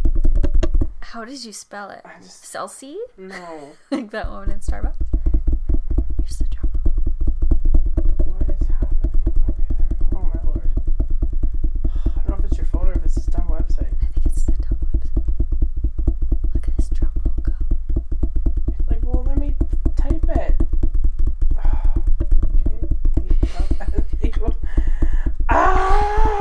Suspense is killing me. This is a weak drum roll. That's okay. This is a weak website. Your name is... Are you ready for this? Sleazy Swallows. What? And then it literally just crashed. So I can't even prove to you that that's what it said. Oh no. Sleazy Swallows? Yeah. Oh my god, that's depressing. Yeah. Oh well, that was totally worth it. Thank you, Larissa. I did enjoy that. That was really funny. Okay, I have a Christmas quiz for you. Ooh. Kind of. It's about The Office. Okay. So tell us your opinions about The Office and we'll guess what you want for the holidays. Oh, okay.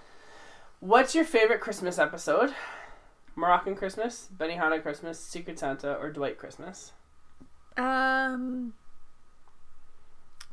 Christmas. Which couple is your fave? Jim and Pam, Michael and Holly, Aaron and Pete, or Dwight and Angela? Michael and Holly. Who's your least favorite character? Todd Packer, Charles Minor, Kathy Sims, or Toby Flenderson?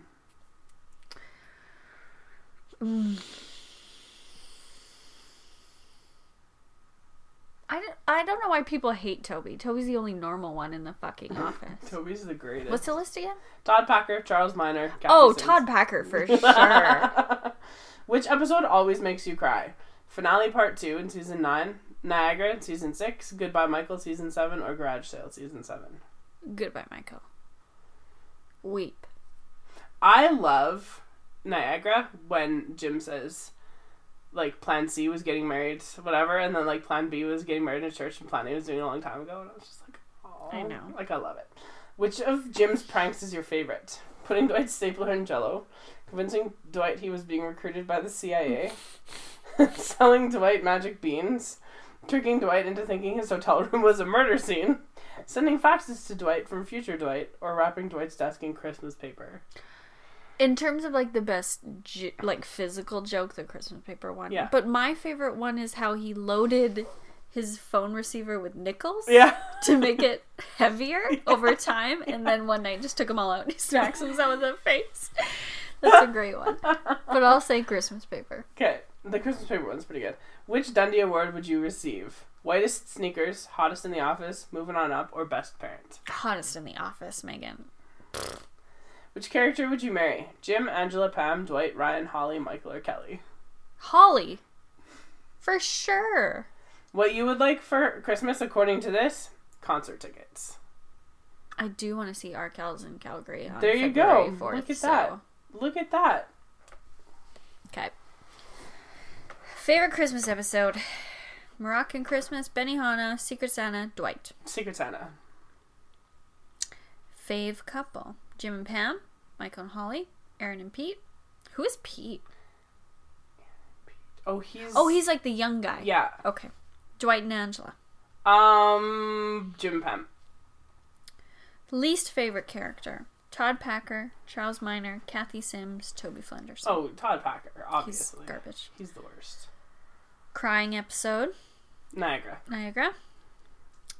Favorite prank? So, the list again, Stapler and Jell-O. Yeah. Recruited by the CIA. Magic Beans. Murder Hotel Room. Murder Hotel Room. Okay. It's... that one's great. It's so funny. Dundee Award. Whitest Sneakers. Hottest in the Office. Moving on up. Best Parent. Moving on up. I think you'd win Best Parent. Probably. Which character would you marry? Jim, Angela, Pam, Dwight, Ryan, Holly, Michael, Kelly. Pam. You got a pet! Oh, that's incorrect. It says, you're warm, loving, bubbly, and a pet would be the perfect addition to your life. Whether it's a puppy, kitten, hamster, or lizard. I just found out Amanda used to have a lizard. By the way. Nothing would make you happier than a new best friend to spend your life with. Well, I take offense. Well, maybe if you weren't leaving to go to Calgary, we wouldn't have to worry about me getting a pet. Oh, I'm gonna get a pet first goddamn thing, that's for sure. Questions? I have some, yes. Oh, so Mike sent me a question. It's not really a question. Amanda sent a whole bunch. Okay, do that then. Let's do Amanda's first, and then we'll do... Actually, no, we'll do this because it's not a question. Okay. We just have to kind of, like, report it. So, it's an idea called... It's a game called Wham Christmas. And so, like, this goes out to people who listen as well. Basically, the challenge is to go the longest without hearing Last Christmas in the wild. Oh. So, what we'll do is we'll pin a tweet on our Twitter. Okay. And when you hear Last Christmas, just reply to that tweet and let us know when it was. I read this yesterday and I was like, shit. So I was like listening to a Spotify playlist, the Christmas playlist, and the second song was Last Christmas by Wham, and I was like, nope. And so I like found another playlist to listen to. Okay, I'm pinning it right now. Okay. So the tweet is just gonna say, when did you hear Last Christmas? Yeah. And just let us know. And so it's like, do you think the podcast and its listeners can avoid getting whammed? Is his... How long can you go? I love that song, though. Oh, it's a great song, but how long can you go without actually hearing it? Yeah. Now, what if we hear a cover version of it? Is it just Last Christmas by Wham? Let's just set some parameters. I think it has to be the one by Wham. Okay. If the thing is called Whammed. Yeah. Okay. Okay, I'm pinning that. So today is November the 25th. You know how I always ask, like, oh, what day is it today? It just dawned on me that, like, the date is on my computer, like, below the time. And I ask that question, like, every time we record it. What's the date today? I never know. Yeah. It's a Sunday. Okay, Amanda's questions. Amanda's questions. Yes, sorry. It's like, why are you looking at me? You have things to do. She brought this up last week. She sent me a message and she said, I know why the Devils are so bad. And I was like, please tell me. Elucidate. And she said, because we didn't write a song for this year. No. That's incorrect. So her first question is, are the Devils cursed because Kelsey didn't write a new song? No. They are not bad because we did not write a song. They were good already by the time we wrote a song for them last year. So unfortunately. It had nothing to do with anything. Is William Nylander going to sign the next 5 days, or will he break my spirit? My answer is, get used to men disappointing. Yeah, it's just a constant disappointment, Amanda. Just don't worry about it. Also, there are far too many hockey players in the NHL that you feel are going to disappoint you or that, like, are going to make you happy. So just, like, let it go. And just know that Jamie Benn will never be one of them. Her last question is about Jamie Benn, so we'll come back to him. Alright. Fuck, marry, kill. Ugh. Archie the musician, Archie the athlete, or Archie the jailhouse fight club winner? All three of them, triple murder, dead. Triple murder! Love it. What are you looking forward to most about Christmas? Not having to go to work. Mm-hmm. Not having to talk to people. Mm-hmm. Getting to sleep in. and read books and never leaving my house. Happy Christmas! I'm very sorry to say that that's my everyday right now. Literally. No, and I know that sounds, but like... It doesn't sound anything. I don't know if you know this, but I'm a bit of an introvert. This is shocking, I'm sure, to everybody. And there comes a point where, like, I'm just done with people. And, like, we just had a break at school, which was really great, like, last week. This past week was our first week back after our break. And so this week was hard. Like, by Wednesday, it was like, how is it not already Friday afternoon? Like, it was terrible. And, like, there was other things, other, like, mitigating factors that made it a very long week. But still. Yes. Yeah, there comes a point, like, around Christmas time where, like, I'm just kind of peopled out. And so what's really nice for me is, like, we go on Christmas Eve to my aunt and uncle's house. We do, like, the thing 'cause it's my uncle's birthday. And then Christmas Day is just, like, me and my mom and dad. And there's no fighting. There's no in-laws. There's no... Mm-hmm. It's kind of amazing. It does sound amazing. Yeah, like, there's no, like, oh, whose house are we going to spend Christmas at this year? No, there's no... I have to do that every fucking year. Go to 3 different family Christmases. I have a friend who was telling me, so her family's here. Like, her mom and dad and her brother. And then her husband's parents are split, and they live in southern Alberta, like, in 2 different communities. Which makes it even harder because, but they've got a baby. Like, he's like a year and a half. He's not quite a baby anymore. But they are, I guess, like, her mother-in-law is coming, like, on the 22nd of December, and we don't get off work until the 21st. And then she's sticking around until, like, Boxing Day, maybe, and then she's leaving, and then, like, father-in-law and his wife, and I'm just like... They're adults. Can they not just be in the same place they can't. for their children and grandchildren? Like, nope. Or just maybe don't come. If it's going to be that difficult, maybe just don't come. Mm-hmm. Because that would be my solution. Oh, adults are the worst, especially divorced adults. Like, if you can't be in the same place with each other, you're not allowed to come, and you need to figure your shit out because you're adults. Yeah. I love how this is the only, well, not the only, this is the thing I'm most looking forward to if we have children, is like, I'm not fucking going anywhere. If I've got a baby and it's Christmas time, I'm staying home and you fuckers can come to me. Well, that's what they're doing, and like, but I just like, why? First of all, it's like, why does your mother-in-law have to be at your house for 5 days? And she's like, oh, because my husband was dumb and didn't think about that when he mentioned it to her in front of me. And I was like, ooh. Yeah. And then father-in-law and stepmother there for, like, another 5 days. So, like, 10 days of guests over a 2-week break. And I'm like, I said to her, I was like, dude, I'll give you a key to my house. You can come over anytime. Because that sounds insane. Mm-hmm. I would lose my mind. Yeah, it's really, like, my parents are divorced, my husband's parents are divorced, and it's very challenging. It's very, and like, I don't remember a single moment in life where my parents were married and together. So it's like, it's been my whole life, it's just divorced, back and forth and back and forth and back and forth. And it's hell. Mm-hmm. It really is hell. I cannot wait until I don't have to do it. Yeah. Not that, like, the parents are dead. That's not what I'm saying. But, like, until you can just say, no. Here's how it's going to be. Yeah. So what are you looking forward to over the holidays? My daddy is coming back to Canada. Oh, good. And I think we're going to go to Saskatchewan. Nice. And see my daddy and my sister. That's good. And a special podcast guest, Olivia. Yes. So I'm just dying to see them and to go. And that's kind of the most thing right now. Yeah, that'll be good. Mm-hmm.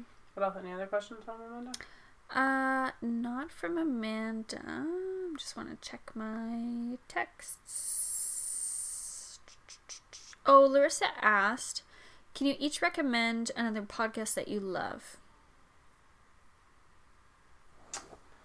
No. I have listened now to both the first and second season of In the Dark, which I'm really enjoying. Mm-hmm. I think it's fascinating. I'm really liking the 30 for 30 podcasts. Mm-hmm. Just there's some good stuff going on there. There's a Sports Illustrated podcast about Steve McNair and, like, his death and whatever, and it's fascinating. Absolutely fascinating. But I'm not, like... Right now, I feel very, like... I don't know. I've read a lot in the last little while. Like, a lot. Which I want to talk about a book here before we finish that I forgot to talk about before. Okay. I've read a lot in the last little while. And I've listened to lots of music and not a lot of podcasts. Because part of it is, like, I just can't consume all of that stuff. But I also feel like when it comes to time, like, when I listen to podcasts, and I don't know how you feel about it, but, like, unless I'm in a headspace to, like, actually absorb things, I can't listen. Yeah. And that's how I've been. So, like, I listen to Puck Soup and I listen to, you know, the hockey stuff and, like, 31 Thoughts or whatever. But, like, anything interesting, more serious, yeah. I can't do it right now. Or more that has some sort of depth to it. Yeah, I'm not in a headspace for that right now. And part of it is just, like, sheer lack of sleep and being really busy with things, which I only have 7 more early mornings. Ooh, down to single dig. Yeah, 4 next week and 3 the week after. Love Wednesday is going to be, like, an actual, like, 4:45 wake up, so that's going to suck. And also next Wednesday is going to be a 4:45 wake up. And this Wednesday has the potential to go really well or just be a train wreck. So we'll see what happens. It'll be fun. They don't listen. It doesn't matter. No, it doesn't matter. Okay. What about you? Podcasts?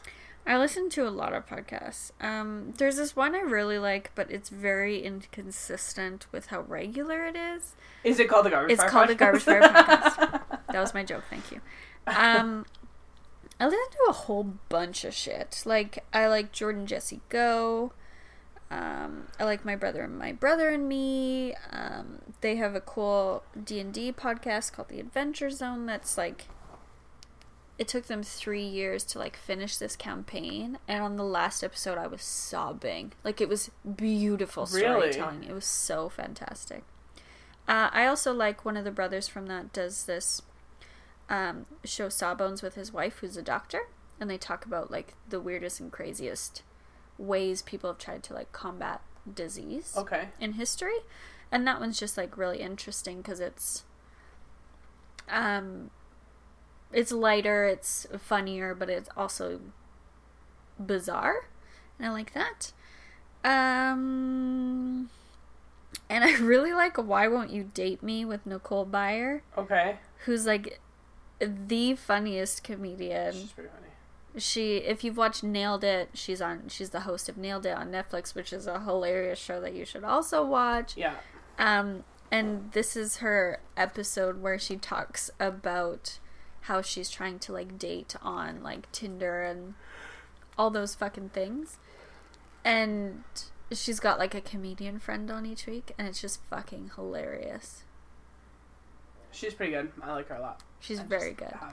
On the one episode, the other female comedian was like, no way, we have to stop the podcast. Nicole, do you not know how your menstrual cycle works? And it was just, like, 10 minutes. It was so funny. That's funny. So, I highly recommend that, too. I was just looking through the list of, like, podcasts that I've subscribed to, and they're, like, 98% sports. Like, there's, like... Mine are not. I have 1% sports. There's, like, a Packers podcast that I listen to sometimes, and there's, like, 4 or 5 different hockey ones, and then there's, like, the 30 for 30, and there's the SI one, and so, like... Oh, yeah. Yeah. And a lot of it is just, like, I read lots of stuff, too, but, like, my drive to work is a half an hour. Mm-hmm. And so that's when I'll listen to stuff, if I'm gonna listen, is in the morning. Because at, like, 20 after 6 in the morning, I don't have to pay too much attention to, like... For sure. Other things, because there's not a lot of traffic, which is nice. But yeah, so that's sort of my podcast consumption. But, like, once I'm at work or at home or whatever, like, I don't listen to them. I listen to music or watch my Christmas movies or whatever. Yeah, for sure. Yeah. So this book that I wanted to talk about that I just finished reading, and I'm reading the sequel right now, is called Beartown by Frederick Backman. Yes, I've heard about this. It's so good. I heard people are upset about the sequel, though. I'm only like maybe 50 pages in, so we'll see. We'll see what happens. I'm not sure yet. Beartown was phenomenal. There was some really interesting, like, translation idiosyncrasies because it was translated from Swedish into English, and I'm intrigued by some of the, like, expressions that exist in English that don't exist in Swedish, and you can tell by the way they're translated, where they use, like, in instead of on in certain contexts but not in others, and things like that. It's always weird preposition shit, hey? Yeah, always. It's just and it's just fun to, like, look at some of those weird things about language. But it's about this community, like, in the forest, essentially. It's, like, isolated town where hockey is, like, sort of king. And they have this wonderful junior hockey team, which the junior team, like, I think the way that I would describe it is it's like a midget team. So they're, like, 15, 16 years old, 17 years old. And these kids are pretty good. And they've got this kid named Kevin who is, like, gonna be a star, basically. Like, and his name's Kevin? Sorry. There's a kid named Benji, like, it doesn't matter, but there's a kid named Kevin who's going to be a star. Uh-huh. And the general manager of the team had made it to the NHL and then, like, ended up with some kind of awful career-ending injury after, like, 40 games. Oh, no. And, you know, and then there's their hockey coach.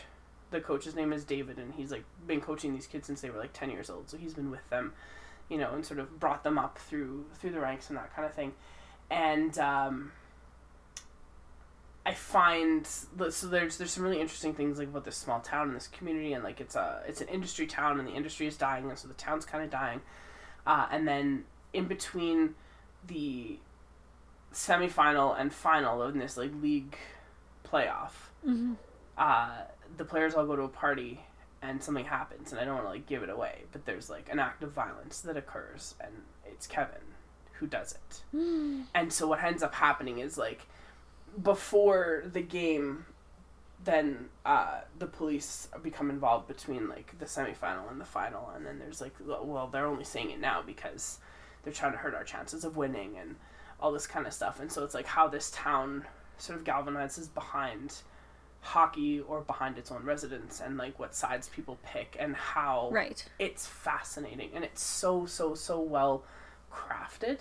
Yeah. I would it's not every chapter, but I would say, like, probably 2/3 of the chapters there's, like, a little parable at the beginning, and then the chapter, like, sort of, wow. So, like, the opening paragraph of these chapters reads like a parable, and then it just goes into the story, which I think is really cool.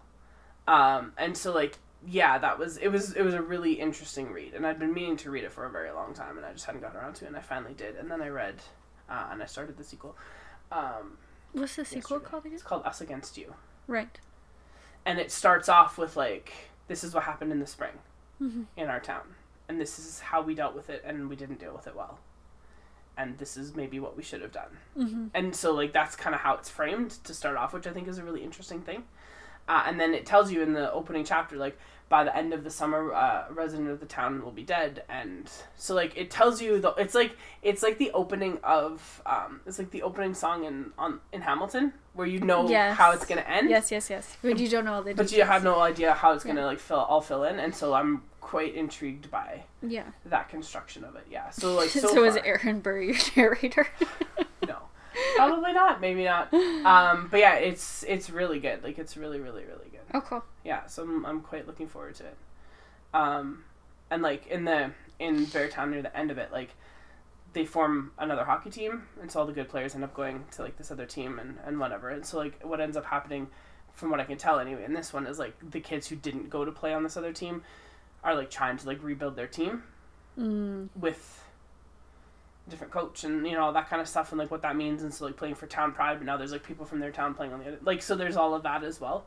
So I'm curious to see how that plays out. Yeah, but it's really good, and it's really worth reading, and very interesting, like, in the present time, about how privilege is treated in times of trauma or tragedy or whatever. It's really really really good. And because of, like, I think because the age of the kids in the story as well, like, I have a lot of feelings about that, because for sure, of what I do and sort of how I treat my job and stuff. And so, like, I'm kind of, like, I got lots of feelings about these kids and, like, how they've dealt with stuff and how they've been dealt with and those kind of things. Absolutely. It's very, very interesting. Yeah, I've read a lot, actually, in the last little while, which has been really nice. I have too. I read that book. I know. I was hoping this was for me, but it's no. I gotta give it back. More questions? There was a couple. I think on the Twitter machine, if I remember correctly. I have so many Twitter accounts on my phone now that I, like, cannot keep track.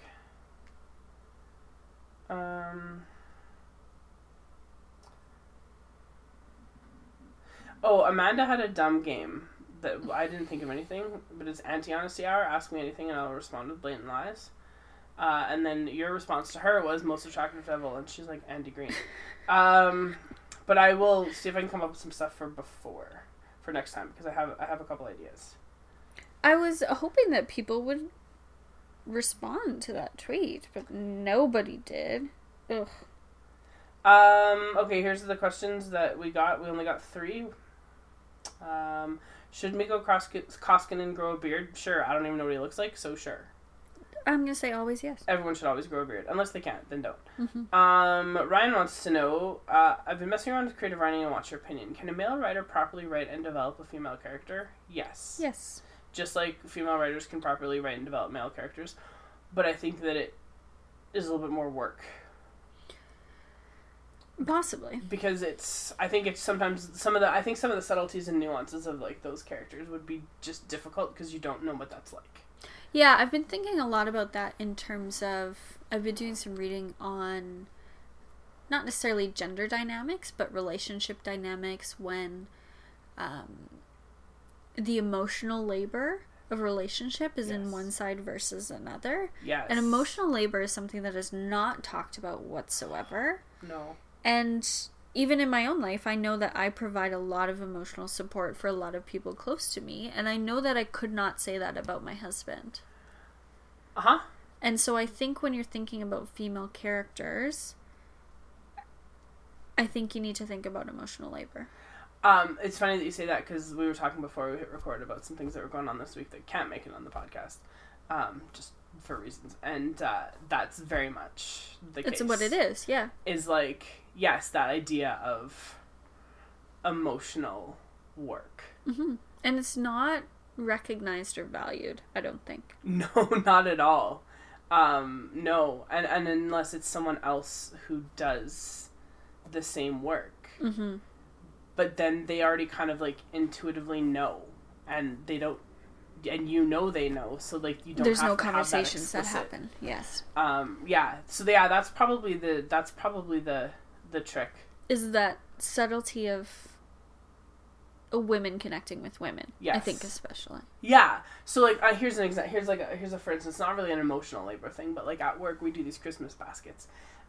Each department puts one together and whatever. And I was down in the office because I'm a student teacher right now, so I haven't been teaching a lot. And so I was down in the office the other day and I was like, oh, hey, are we doing those Christmas baskets? And they're like, yeah, we're going to send out an email next week about them. And I was like, okay, but we are for sure. And they're like, oh, yeah. So I just sent out an email to the department and I was like, you know, send me your money. Yes, I'll take e-transfers, whatever, $20, and I'll look after it.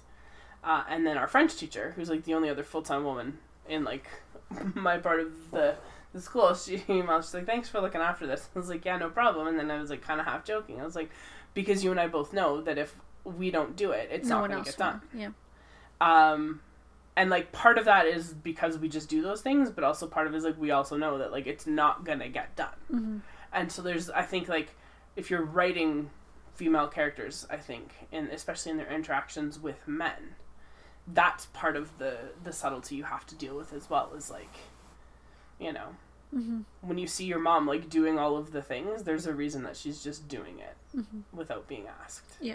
Because she knows that she if knows she doesn't do this and this and this and this, none of those 4 things will ever get done. Mm-hmm. So that's maybe. Yeah. So I think to be able to be confident with that, you have to read a lot of writing by women about women. Yes. And listen to the people around you. Open your eyes. Notice what people around you are doing. Ask questions. Why are you doing this? I ask you that all the time. Why are you doing this? You do, it's true. But I understand why. But sometimes you need to hear. Oh, yes. Why and I have an answer, and it's not a great answer, No. So... But you're aware of the answer. This is the worst answer. I hate it so much. It's No, fine. It doesn't matter. I hate it. Last question. It's a good question, and I have an answer. It was immediate. This is from Mike. Yeah. Oh, didn't you say there was a Jamie Benn question? Shit, there That'll was. be the last one. last. Okay. So this is Mike's last question. But it's not... Whatever. You get to spend a month in a fictional world. Which one do you choose? Obviously, Dillon, Texas. There is no other option. Oh, of course. As soon as he said he chooses the Mushroom Kingdom from the Super Mario Which games. is adorable. But like, yeah, 100% Dillon, Texas. I just want to be there in like mid-October. Would you want to work in that school? No. Yeah, I was gonna say Absolutely not. Absolutely what a not. fucking gong show. Yeah. I'd work at East Dillon.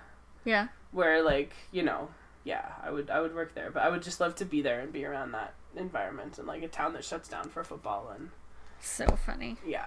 I am not See surprised. some Tim Riggins on the sideline. Done deal. And lastly, Amanda says, will Jamie Benn go down as one of the best forwards to play for the Dallas Stars? No.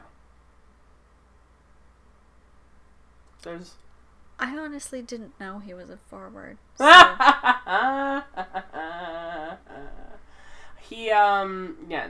Well, I mean, probably.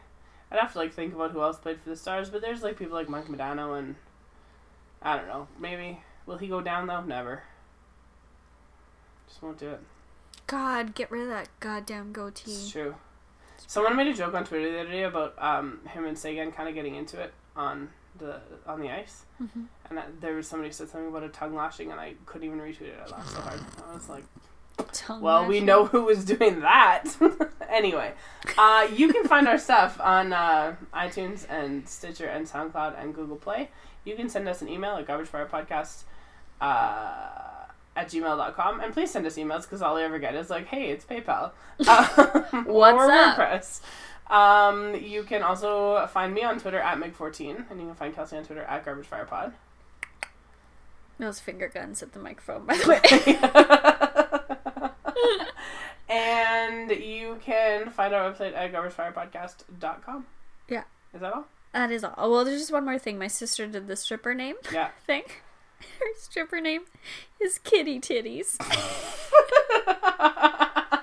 So that's it, guys.